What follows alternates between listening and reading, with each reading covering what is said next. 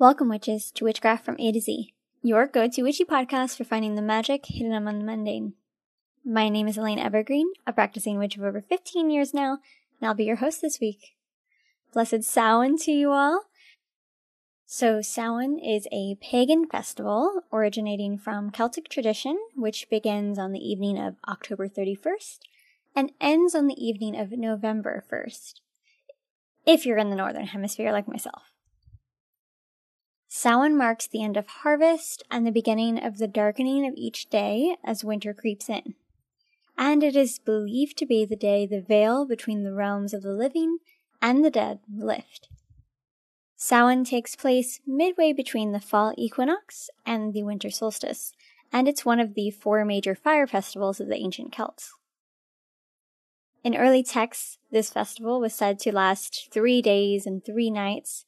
However, nowadays, people mainly celebrate it for either 2 days and 2 nights or just the night of the 31st. And while I could go on about the history and lore of Samhain, this content is already plentiful on the internet. So, for this week's episode, I want to focus on the aspects and the methods for incorporating this magical holiday into your practice. To start, colors associated with Samhain are of course black and orange, but also brown, gold, white, and red. Animals that are commonly depicted are bats, cats, dogs, and crows. But you can also associate cows with Samhain due to the historical context of their slaughter during the festivities. Herbs and other plant matter include broom, nightshade, heather, mandrake, mugwort, oak, cinnamon, nutmeg, rosemary, allspice, sage, wormwood, catnip, yarrow, witch hazel, yew, willow, blackthorn, beech, apple trees, and acorns. And we cannot forget the many foods for Samhain, as it is a harvest festival. So there is a plethora to choose from, for associations including, but not limited to, apples, meats, breads, squash, leafy winter greens, mushrooms, stone fruit, root vegetables, turnips, corn, grains, cakes, pies, wines, ciders, beers, meads, teas, and juices. Now, it's hard to do things with just a list of seemingly random items, so let's go over some activities that you can perform on or around Samhain. You can light candles to help guide the spirits. You can bake breads, cakes, and pies. You can tell stories of relatives and loved ones who have passed to bring them back just for a night. You can give offerings to your ancestors or deities. Carve pumpkins and turnips. Ask for guidance from your ancestors and deceased loved ones. Light a bonfire, of course. Tell spooky stories. You can have a dumb supper, which is a supper that you have in complete silence to honor the dead. You can cleanse your home and altar space. Go for a walk. Pick up acorns and fallen leaves to decorate your home. Give thanks for the food that you've been given this season. Make and drink warm drinks like cider, mead, hot chocolate, and coffee. Cook for yourself and your loved ones. Give to a charity or cause that you're passionate about. Reflect on this past year. Prepare your home for winter. Watch horror movies. Or watch cozy fall-themed movies if you're like me. Practice divination. Create goals for the coming year. Plan your next garden. Set up wards and protection spells around your home. Host a dinner. Can, jar, and preserve your fall harvest bounty for the winter. And of course, you can visit loved ones at a graveyard. If you're interested in finding prayers relevant to the Samhain holiday, the internet can provide you with many already crafted prayers. With little searching, I found this fantastic Samhain prayer, and it goes,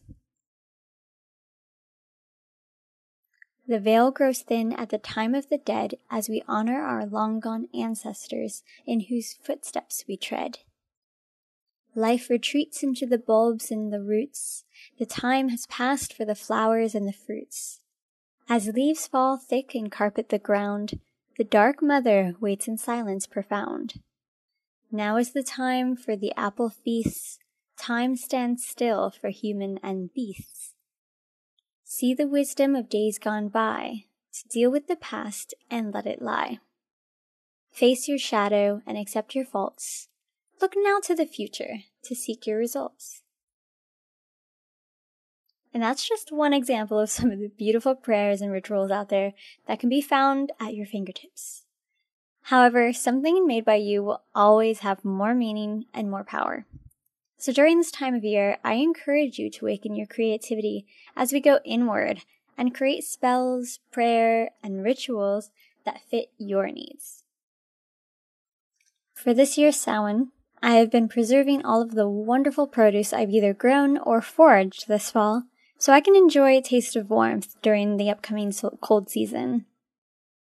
I've also carved pumpkins and roasted their seeds.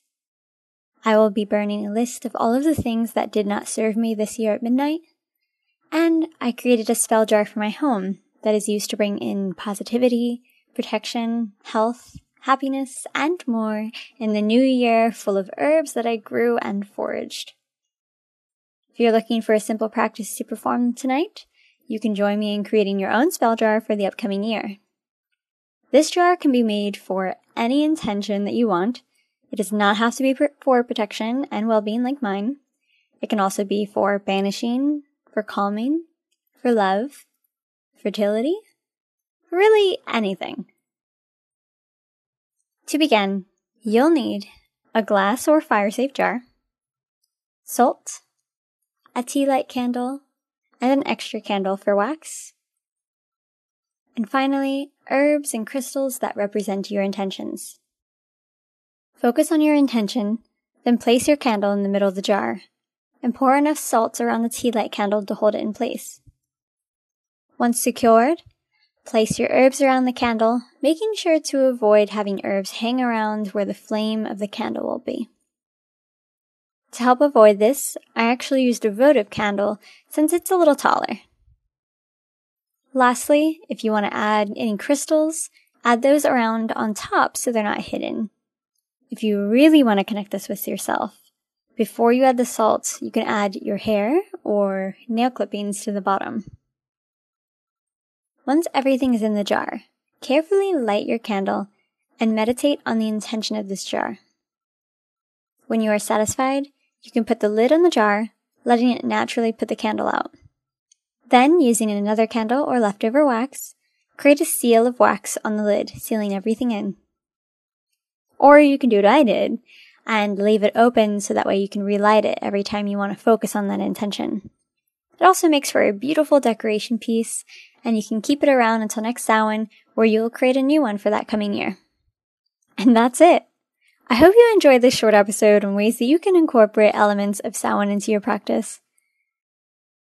I'd love to hear from you all, so if you ever have any questions about certain attributes of an item, you want some witchy advice, or you just want to share something about your magical practice, please submit a message to me on my Anchor page at anchor.fm/witchcrafta2z. I've shared the link in the description, as well as any resources that may have been used during the research for this episode. Don't forget to download and subscribe where you listen to podcasts, and share with anyone you know who needs just a little more magic in their life. Blessed Samhain, and until next time, witches.